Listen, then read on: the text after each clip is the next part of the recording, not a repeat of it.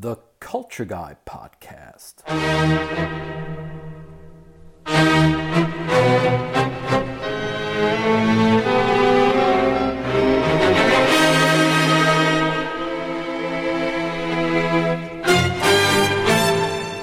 This is the second episode of June 2016.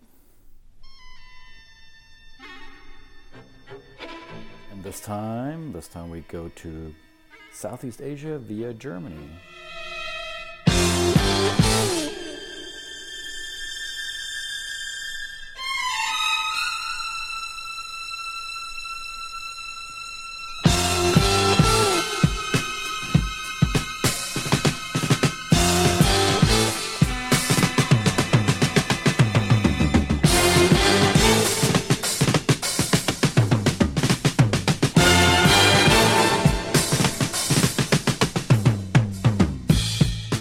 Welcome back, everybody. The Culture Guy Podcast. Dramatic sounds every time.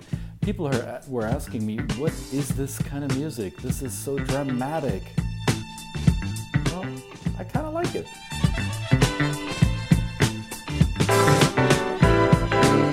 Actually, the song is called Inside Out by a band called American Gypsy.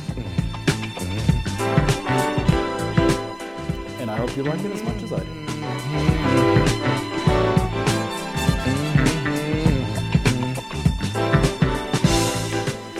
All right, folks, thanks for stopping by. Thanks for checking in with us. This is the second episode of the Culture Guy Podcast in the month of June for 2016.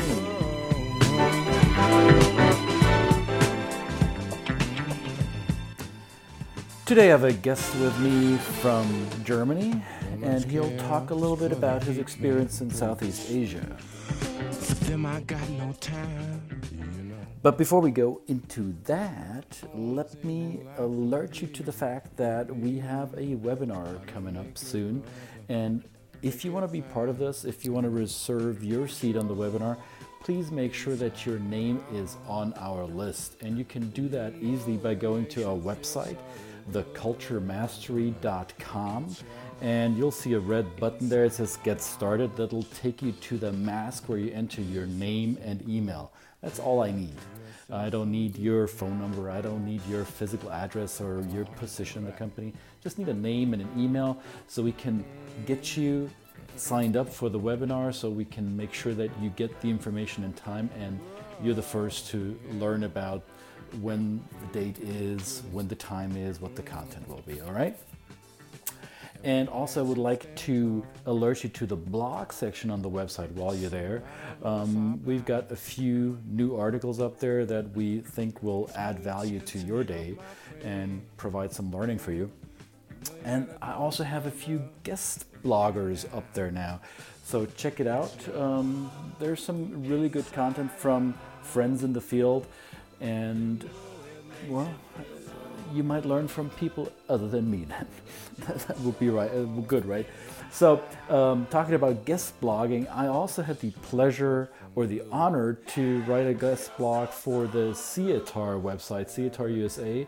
They've got a fully revamped website at CIETARUSA.org, I believe. Check it out, Google it, CIETAR, and I'll post a link in the show notes. And you'll find it on the blog, culturemastery.com/blog.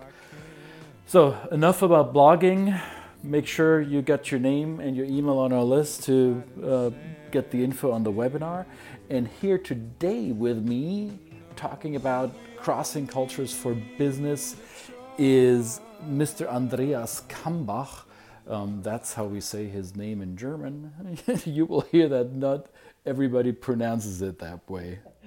And today we have with us from Germany, Mr. Andreas Kambach, and I'm pronouncing his name in German. I'm sure that Mr. Kambach has heard his name said in many different ways. So welcome, Andreas. Thanks for taking time to be on this podcast.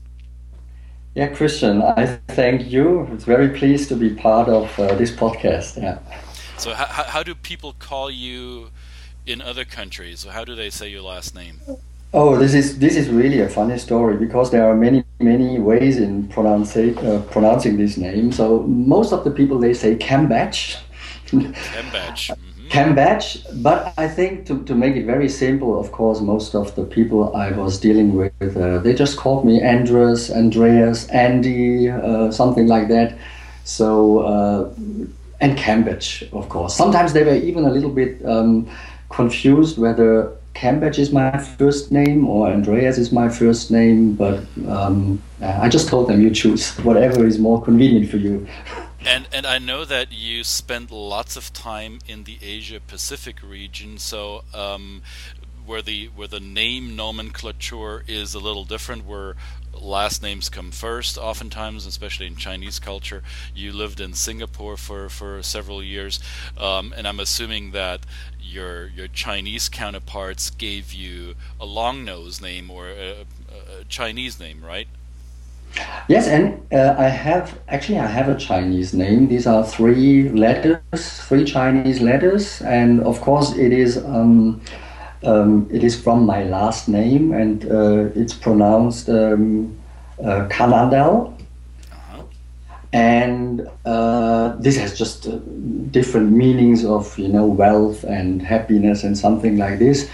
But people did actually not call me like that. They just called me Andres, Andy, because anyway, the people I have been dealing with, they also have English nicknames, and they want me and they want us to call them by their nicknames. Yeah, nice. Like. So Andreas, how did you manage to get from a small town in the German Black Forest to Southeast Asia? What happened? Actually, it's a long story, but I want, yes, of course, to cut it short. It was my wish from very, very long time ago. My wife and myself, we did our honeymoon, or we spent our honeymoon in Southeast Asia. We were in Singapore, in Indonesia, and other places like this. And this was really a long time ago. And we said, if there is a moment in our life we have the chance to get over here and to work from here, we will definitely grab that chance. And guess what happened? It exactly happens like that. So in 2009, after working for a company and doing all this kind of export business and traveling there for many, many times and very frequently, then I was able finally to settle over and to build up a whole distribution structure for the company I work for. And so I made my dream come true, yes. Nice. So I know you worked for a tool manufacturer, right, or a tool distribution company, and you were establishing a whole distribution structure for the company in Asia, and you did that from scratch. There was nothing established before you got there, correct? This is correct. However, it's always like this, that there is a structure before, and this was just by dealing with importers, just sending products over from Germany. So the typical import-export business, but at a very low scale. And then it was the mission basically for 5 years or 10 years plan to significantly increase the sales. And after having been there for many, many times, it was very clear for me, if you want to have a strategy like this, you have to be there. And so it was an automatism that I shifted myself over there, built up a distribution hub and subsidiaries in some of the countries in Asia, and developed the business exactly in a way I want the business to be. So there are, of course, two components to this, and I want to touch both of them. So first, there's the professional transition, where you, as the sales and distribution representative from a German owner-managed company, has to be successful in a completely new business environment with a different business cultures. And then, of course, you have the personal aspect of transferring a family. So let's talk about profession first. Dealing with Asian business cultures and coming from a very insular German business culture, how did you experience that? How did you experience the differences in the German way of doing business compared to the countries that you dealt with in Asia? I think this really could be a classical story. I remember at this time I was still managing this kind of business in Germany, and I was looking, for example, in Thailand for distributors. And I went for the very classical way. I'm not sure whether people in America are doing something like this as well. I traveled there, I visit fairs, trade shows, and I contacted the chambers of commerce, whether it's international chambers or the German chambers. And they did a distributor search for me, and I qualified these kind of people who were interested actually in talking to me.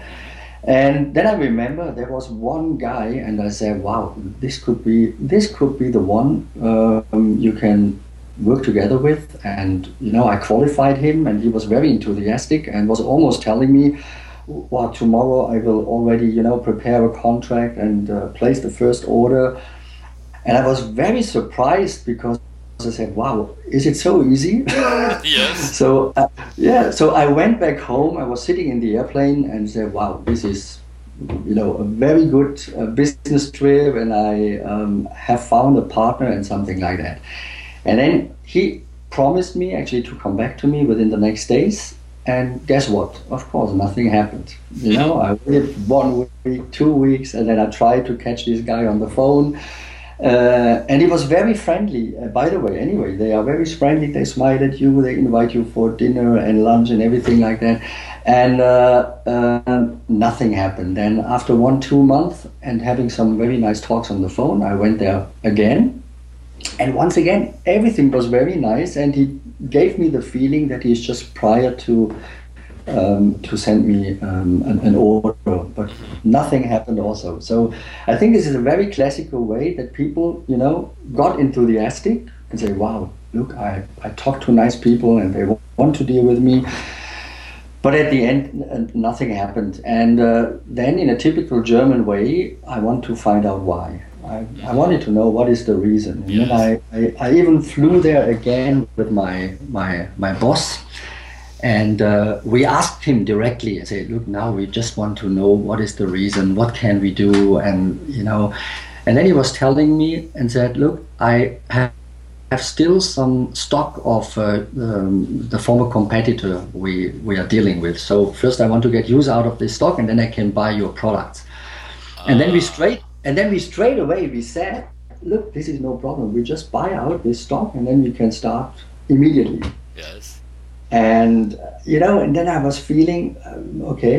He was smiling, of course, but he was not joining us for this idea. So the end of the story was this. Guess what? I was not getting this deal. I was not getting the cooperation with this company, and I was not yet understanding why. When I was shifting myself to Singapore, the situation then, of course, was still in my mind. But then I got a feeling of what was the reason for. And by having stuff later on, even in Thailand, they also explained me in a way that I said, "Wow, okay, now I understand." And it is about like this. I had no relationship with this guy, I was coming there and my intention was actually to have business, to close this deal and to get it done as soon as possible. So don't waste your time in being there for 2-3 days, and spending time with them. So just having in mind you want this business. And the people in Thailand, if they do business with you, they want to get to know you as a person. They want first really to have the relationship, and they want that all business members, and it's not only one guy. Basically, it's a family which is behind, the family which is deciding about business decisions, and I have not even the chance actually to do that, even though I got signals, "Oh yes, you come and I invite you to come to my house," and something like this. But at that time, I was not really seeing those signals, and I'm pretty sure that this was the reason, So what would you recommend to first-time business travelers or first-time expatriates in a more community collectivist culture like you find in Asia? What do you recommend as first steps when you come in with your Western business practices? What are the signs people need to be aware of? You have to show 100% interest in the persons, not just in the business, in the persons. So you have to open your heart. This is really what they say also. They say, look, I want that people actually, that I can see that people open the heart and that you speak with your heart and not just because you have a short-term business in mind. So that means also you have to be there, and you have to be there quite frequently, and you have to be aware of that maybe the first 4 or 5 times you will not do any business, but once the relationship is established, then you have definitely the chance that they let you in this network, and then it can smoothly start. The very best is if you have own stuff there, because for Thailand I can really say Thai people, they prefer to buy from Thai people. So you have to have a local representation. You have to hire local people that are established in the business networks, and ideally you have to produce parts of it in the country, correct? So if you have own people, it's not always easy, because basically if you hire own people, that also means you have to have an establishment over there. So own people is one thing, or if you have really someone and you build him up relationship-wise by going there for many, many times, that you use this kind of partner also in penetrating into other businesses. Once you have someone you can trust and someone trusts you, then this local can do a lot for you and can open doors in Thailand for you. If you want to open all doors by your own as a foreigner, I would say it's impossible. And this is something that for Westerners can be really hard, especially if you come from Central Europe like you and I. The same is true for many people in North America, where we've learned and we are culturally prepared to segment or to separate between this is a business transaction and this is a personal relationship. We can separate the two fairly quickly, and we can draw a line in the sand mentally, and this is for Westerner, this can be really hard to accept that you have to open your heart and to establish a personal relationship in order to do business. Because on the flip side, many Europeans will view this way of doing business as, well, it's business and pleasure is intertwined. What do personal things have to do with my business transaction? Is this kosher? Does this fit into our corporate governance standards? So it's not just the transaction, it's also if we're dealing with a bigger corporation and their corporate governance standards, is this even allowed by our own basically constitution that we have for our company? So this can go very deep, right? Yes, definitely. The basic thing is, whatever you do, of course, you have to be authentic. You have to be yourself. Yes, because thank you. I think the people, they do even recognize more, if you do something what is not really you. So if you want to press yourself into another culture or whatever, I think this is not working. Yes. It will take some time. It will take some time by also fail, of course. I think everybody will have some experience where you have to say at the end, oh, okay, but I've learned a lot out of this, and if I can share this with other people and just making them aware of when dealing with other cultures, this is when I'm fine. Yeah, we always make fun of this in our trainings. We say there's no failure. Yes, you may feel like you failed, but the only thing or the real thing that happened is you got feedback. You got feedback what did not work. So now you can use the so-called failure to learn from it and to teach others how to avoid these situations in the future. So we talked before we had you on this program, and I remember you telling me about a story or an incident you had in Thailand. There was a group meeting. I think that was one of the big feedback moments for you, right? Would you like to share that story? Yeah, exactly. Basically, this was not in Thailand. This was in Singapore, as I was hosting this meeting in Singapore, where our regional headquarters was based.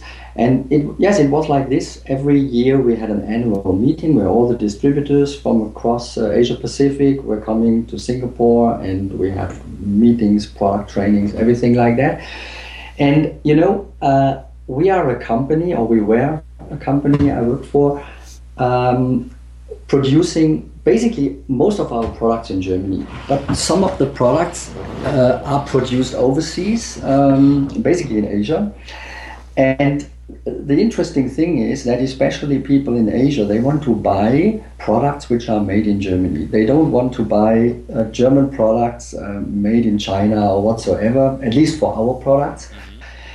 And there was a trend in the German company saying, look, maybe cost-wise or whatsoever, we shift few of the products, maybe even more products to the China or Vietnam production plant. And my distributors were always very concerned about this, because for them it's not as easy to sell as made in Germany products, or made in US products would be the same, I'm very sure. Yeah. So every time when I went there, and I had very good relationships to our distributors, they told me, look, Andreas, this is really something I'm afraid of. I'm really concerned of whether this is working and whether we can continue to do business like this and so ever. And then I said, wow, look, everybody is talking to me like this. That is great. I will make use out of that when I have all the Germans here in Singapore at this meeting. Yes. And I said, look, we have a workshop, and this workshop is called Country of Origin, made in Germany, made in Asia, or something like that. And I said, wow, this is very good, because then the Germans, they can listen to everybody, Everybody will complain maybe or something like this. But guess what? Nothing happened. Mm-hmm. Everybody was just nodding. Everybody was just, when they were asked, look, is this a problem? And the German, they were pushing all of them very hard in a way of, look, the product is the same, and it is, everything is fine. It's just the origin which is different. So everybody was nodding, and then the Germans went back home, and they got the feeling of, oh, everything is okay. There is no problem at all. Mm-hmm. And now you said it before, and I should have known it also before. Basically, the cultures of all these Asian countries, they are, collectivism cultures. Yes. So nobody wanted to lose face in front of the others in saying, oh, look, this is an issue, this is a problem or whatsoever. Mm-hmm. So everybody was keeping, quiet and nodding and smiling in the way, and the Germans, they got it totally wrong. Mm-hmm. And I also got it wrong. And then after this workshop, of course, I realized, oh my God, I did a big mistake. I should have known that this kind of thing will be not working. Okay. So they established a relationship with you and told you what their concerns were, and they were hoping that you would transform, or that you would relay that information to your German counterparts so they don't have to say it.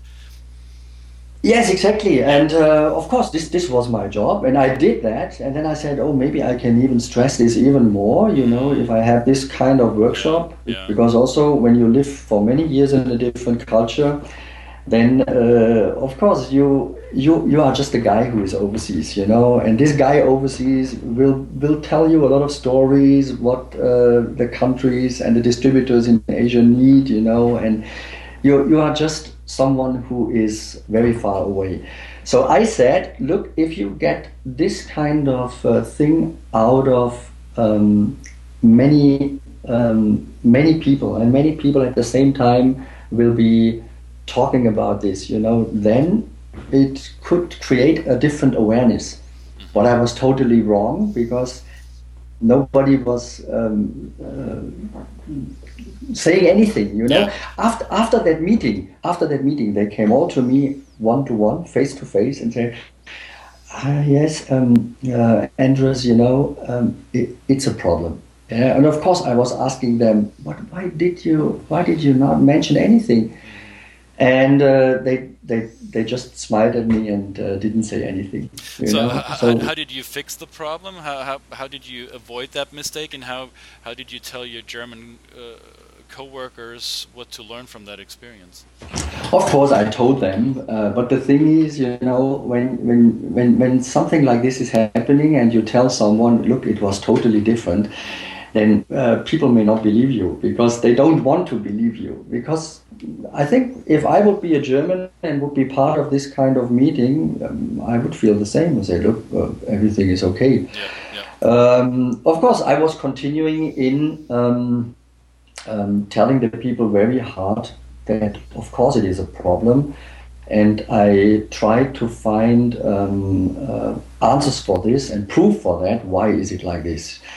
And finally, actually, of course, we fixed the problem, but it took me definitely much more time to convince people. And today, you're doing this kind of work for businesses from Europe who try to be successful in Asia, right? You're now consulting with European organizations who are expanding into Asia, correct?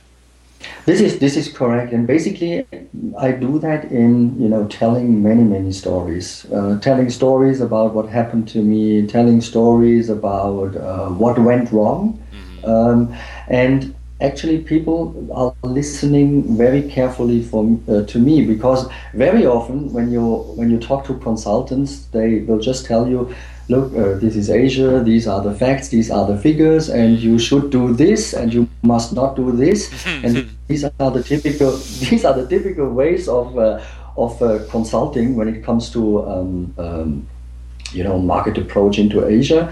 But I do it differently. I'm talking about my history. I'm talking about all the stories, and yes, I'm trying to help them in overcoming these typical German thoughts, But I also tell them, look, the thing is, even if you got it in your mind, you have to experience it by your own. Definitely. Yeah, you can tell a lot of do's and don'ts stories.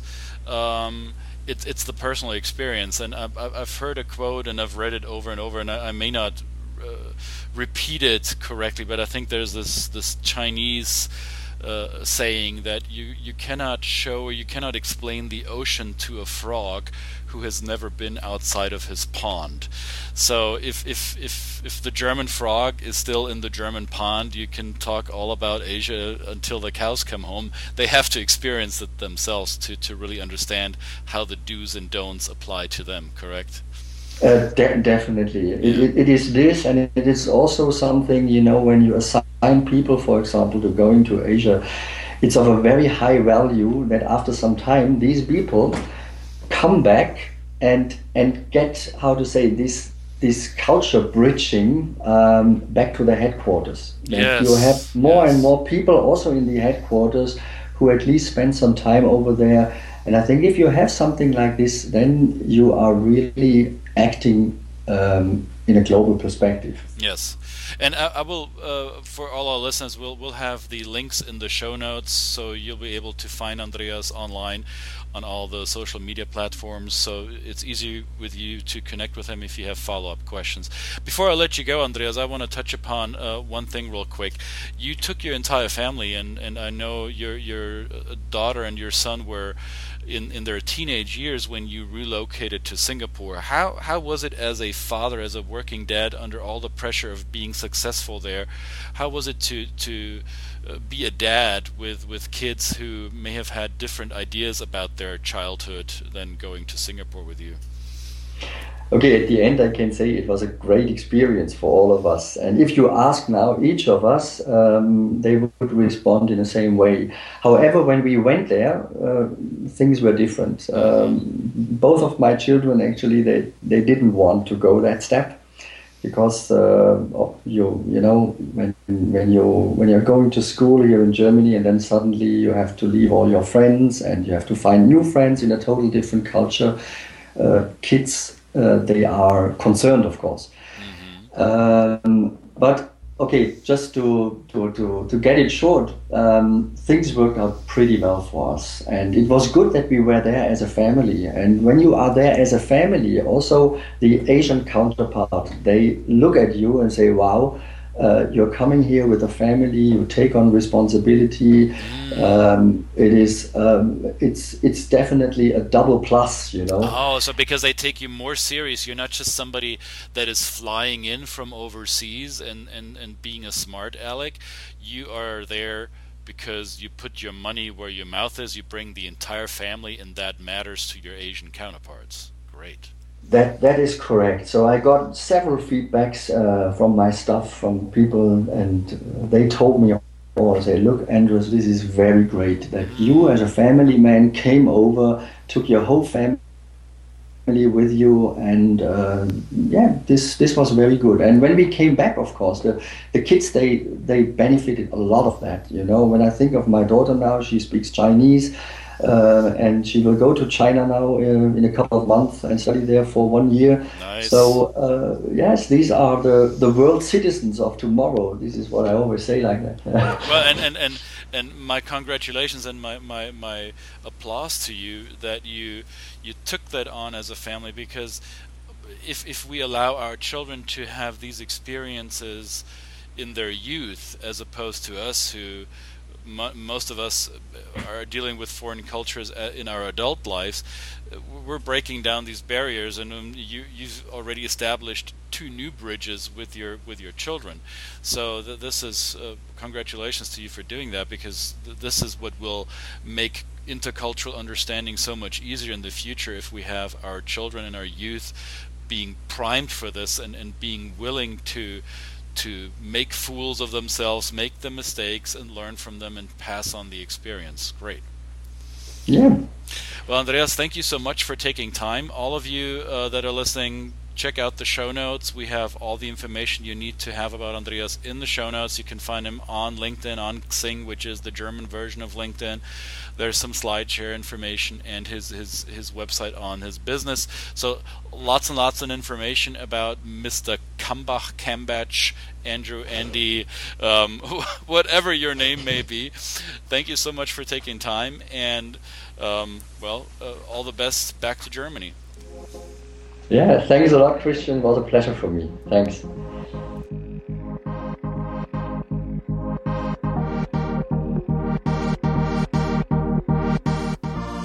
That man has some insight, doesn't he?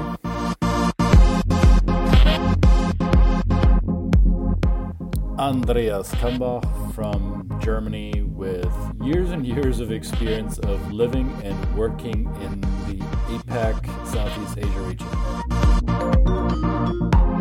To get in touch with him, just check out the show notes. I linked to his business website. There's his email, his phone number. It's easy to get in touch with him.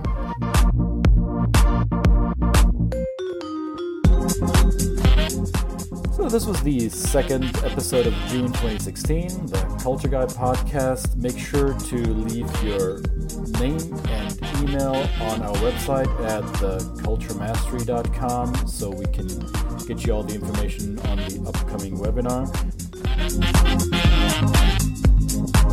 And also check out the CIETAR USA website. I wrote a guest blog for them on the power of masterminding to develop global leaders. That's just in preparation for the CIETAR annual conference in November. So make sure you check that out and probably register for the conference.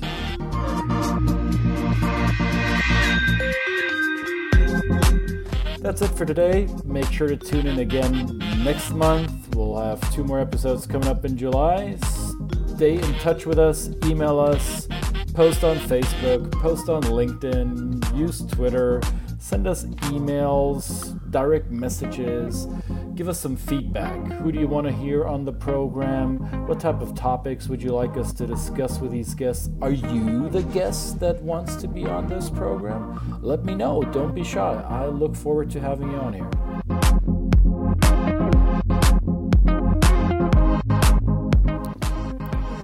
Until next time, thank you for listening. The Culture Guy is out for now.